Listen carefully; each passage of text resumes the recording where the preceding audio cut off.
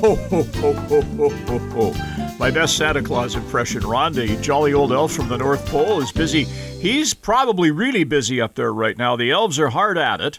They're going over the lists. They're checking them twice. Hopefully you've submitted your list already. But if you happen to be somebody who's a little tough to buy for, that's why we have the financial coach, Ron Hebert, retired portfolio manager. I'm Gord Whitehead, retired broadcaster. Financial stocking stuffers, Ron, for anybody who's an investor or maybe contemplating investing. You go over the books that you've read over the last year and you pick out the best ones. And you always highlight this as for an idea for somebody who's hard to buy for, right? Books are something that I know you and I are voracious readers, Gord. And generally, if my kids can't figure out what to buy me, which is often because I'm not a shopper, I don't shop till I drop. But books are something. If I'm interested in a topic, you can give me a book as a present for birthdays or other times of the year, and I'm just happy to receive it. So if you've got some of those people on your list that are financial junkies and you're trying to figure out what to get them for Christmas because they have just about everything, think about a book. And I have read a lot of books this year, and usually what I do is I just take the best 5 or 6 that I found that are really good, and I'll highlight them as kind of opportunities that you can get someone who's typically hard to buy for at this time of year, but is probably going to benefit a lot from some of the choices if you pick up one of the names on this list. Okay, so let's start off the list, and you've got a bunch of them here, and some are a little bit more of a chew than others, but the one that's on your number one, 100 baggers, stocks that return 100 to 1 and how to find them. The book was written by Chris Meyer, and what I found interesting is Meyer looks at the very small universe of stocks that have grown in value at least 100 times and identifies the characteristics that allow or have allowed them to achieve these phenomenal gains. So this is an excellent primer on what to look for in a great company. So you might never get a 100-bagger in your portfolio, and a 100-bagger means that it's gone up 100 times in value. But if you get enough 10s and 20-baggers, you're going to do just fine. And enough triples, you're going to do just fine. But the key here is that this book tells you the ingredients that these companies have as far as management, as far as product, as far as fiscal discipline, as far as marketing, to go the distance. So if you want to learn what makes a great company, this is one of the best books that I've read ever. So I highly recommend it. 100 Baggers, it's written by Chris Meyer. Okay, this book, this is now a couple of editions behind it, The Motley Fool Investment Guide. Yeah, this is particularly the 3rd edition we're looking at, and it's how the fools beat Wall Street's wise men and how you can too. And it's written by 2 brothers, Dave and Tom Gardner. So Dave and Tom have not only written the Motley Fool Investment Guide and updated it, so it's the 3rd edition you want, but they also have a podcast called Motley Fool. And so they look at various growth stocks every week. So if you're a growth investor, this tag team has a book and a weekly podcast that would be just great for you. But between the 2 of them, they'll give you pretty much all the tools you need to find stocks with lots of growth potential. They have an advisory service. They have so that you can subscribe to get their picks. They even have a management service so that if you don't want to do this yourself, you can turn your money over to them. They've had great results, and they focused on areas that, frankly, are hard to do on your own. Growth stocks have a lot of upside, but also have a lot of downside. People have been very, very burned. So rather than just try to do it yourself, get the book, listen to Motley Fool, maybe even subscribe to their research. These will give you some of the tools you need if you want to look at growth stocks, especially areas like tech and software and things like that. They do a very commendable job there. Okay, with everything that's been going on of late, with all of the spending that governments have done, we all know that right now interest rates are the highest they've been in quite some time. This one ties into that. The Price of Time, the real story of interest. This book is written by a scholar. His name's Edward Chancellor. And so this is a heavy book. And if you've got a bit of an academic or someone who likes deep material to read, you can buy this, but you want to bite it off a little at a time. I generally found I was reading about 5 pages at a time and chewing on it because there's a lot here. The book starts out tracing the history of how loans and debt came into being and how interest rates on that debt were determined. So if you ever wondered how are interest rates determined, this book gives you a lot of practical nuts and bolts examples of how that happened. And I found the most interesting part of the book, though, is the second half where they go into a detailed analysis of central bankers' low interest rate policies and how they've been very, very destructive for savers, for investors, and for the economy as a whole.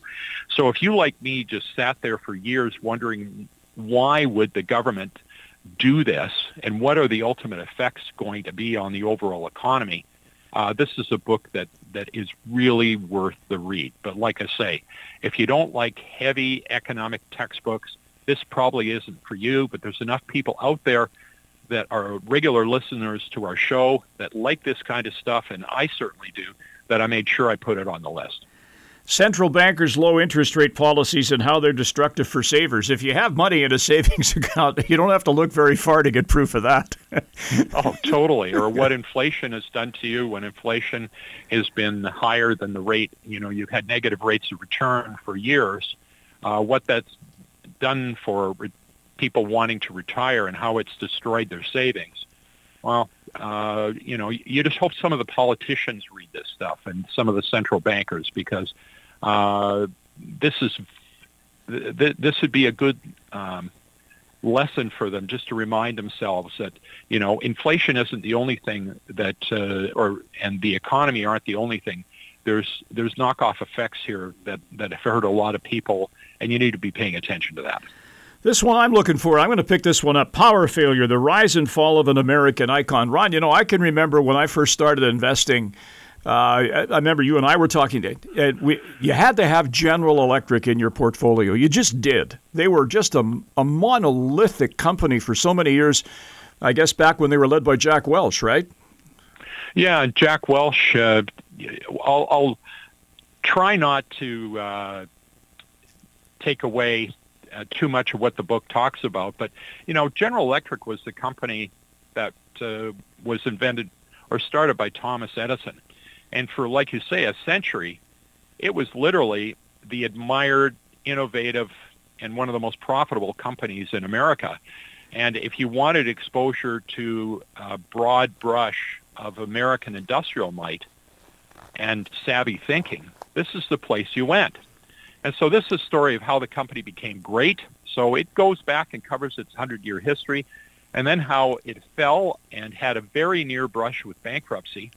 So the investor, what it does for you, it provides clues on what you look for in a great company, and it also gives you warning signs of when you want to start steering clear or when companies start losing that core mission that they have. And that's certainly what happened to General Electric.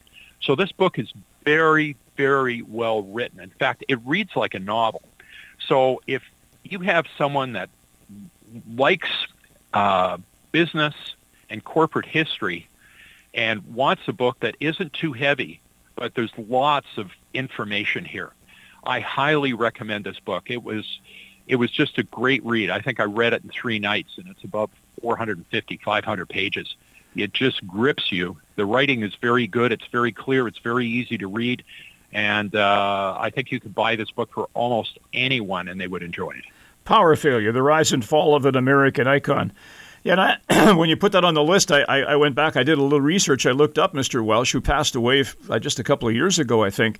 Boy, you know, from a guy who was such an industrial titan, he kind of took it on the chin laterally, didn't he? Well, he did a lot of things, especially leverage the company's balance sheet up and put it into areas where they didn't have a lot of expertise.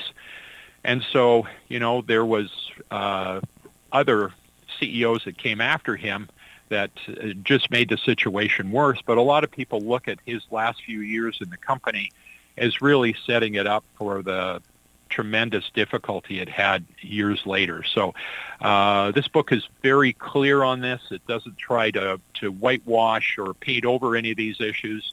And that's the charm of the book. It really exposes these people for the fact that they're actually human beings. And Jack Welch was looked at as being an icon, and it sort of washes away some of the veneer, and you get to see not only his good points, which the book certainly talks about, but it also talks about some of the things he did that really hurt the company later on. Okay, this next one kind of hits close to home. We've heard a lot about this. If you follow goings-on, especially, it seems, it's right across the country, but particularly in British Columbia. This is Willful Blindness, how a network of narcos, tycoons, and the Chinese Communist Party agents infiltrated the West. Yeah, it's written by Sam Cooper, and you're starting to see a lot of pushback on politicians. Because what's happened, this book shows how Asian gangs use Canadian casinos, and certainly it started in BC, where typically you had politicians and the elite turned their backs and pretended not to notice because the casinos were making so much money, and a lot of that filtered into government coffers.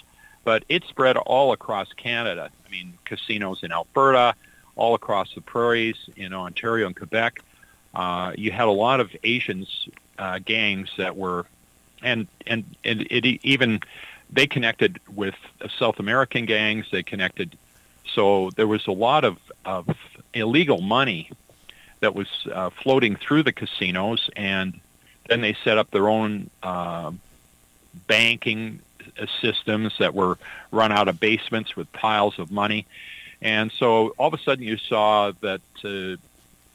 Money was being laundered from drugs, from prostitution, from other black market activities into the Canadian financial and real estate markets in this country. And really it shows how the politicians and everybody just turned their backs and didn't want to talk about this, especially with some of this. There's connections with the Communist Party in China. Some of the top leaders in the country were involved in helping and facilitating these Chinese operations to get money over here. And so Sam Cooper covers this in detail. And of course, he has been called to the U.S. to testify before the courts. He's been in Canada. He's made a number of testimonies. He's been used as an expert witness. The guy's really done a lot of homework on this topic. And so if one of the reasons you're wondering why there's a lot of Ferraris out here on the West Coast and why real estate prices, especially in the Lower Mainland, have gone through the roof, well, part of it is this. You look at the massive amounts, the billions and hundreds of billions of dollars that have been pumped into the Canadian financial system, really through washing the money and making it legal. And, it's a sordid tale. And here again, it tends to be, toward the end of the book, it get a little bit tedious because he repeats some of the stories. They're different people, but they're doing the same thing. But I found the book absolutely fascinating, and it goes a long way to explain what has gone on and also why the politicians have turned their back. And really, we're only until recently starting to see them take action to try and plug some of the loopholes that have brought so much laundering into this country. Okay, the final one on the list is Chip War, the fight for the world's most critical technology. This book is written by Chris Miller, and it's it's an easy-to-read book. The book starts off as a history of chip development, and of course, which took place in Texas and Silicon Valley, quickly moves forward to discuss how indispensable chips are to our economic futures and the fight the West will have to maintain that supremacy, especially this has become a real war between United States, Europe, and Asia, who will have not only develop the fastest chips with the best software and hardware in them, but also going all the way down the food chain to the countries and the companies that really control things like silicone and lead and things like that. So this is a fascinating book, and it talks about how chips are developed, and it cuts through a lot of the technical stuff and makes it very, very easy to understand. So this is a must-read for any tech investor. If you're thinking of investing in any kind of technology at all, most of it involves chips. And so I'd highly recommend this book. I read it in a couple of sittings. It is fascinating, and there's sections that I've highlighted I'm going to go back and read again. So, great book. So there you go. Half a dozen stocking stuffers for you, a financial note that might be something that fits somebody on your list to a T, if you will. Financial Coach puts this together every year. It's our little festive season handoff to you, if you will. We're back again soon with another edition of Making Money, and if you have a suggestion about a show or a question on something we've touched on, feel free to contact us. Our website is letsmakemoney.ca, or you can reach us through our friends at cfcw.com, where the show is hosted. Ron Hebert is the Financial Coach. I'm Gord Whitehead. We'll join you soon on Making Money. The information presented is derived from sources believed to be reliable. This material is presented for information purposes only and does not constitute investment advice. Before acting on any investment information, a person should seek advice from an investment professional. The presenters may or may not hold positions in the securities discussed on this show and will not be responsible for any losses sustained from acting on this information.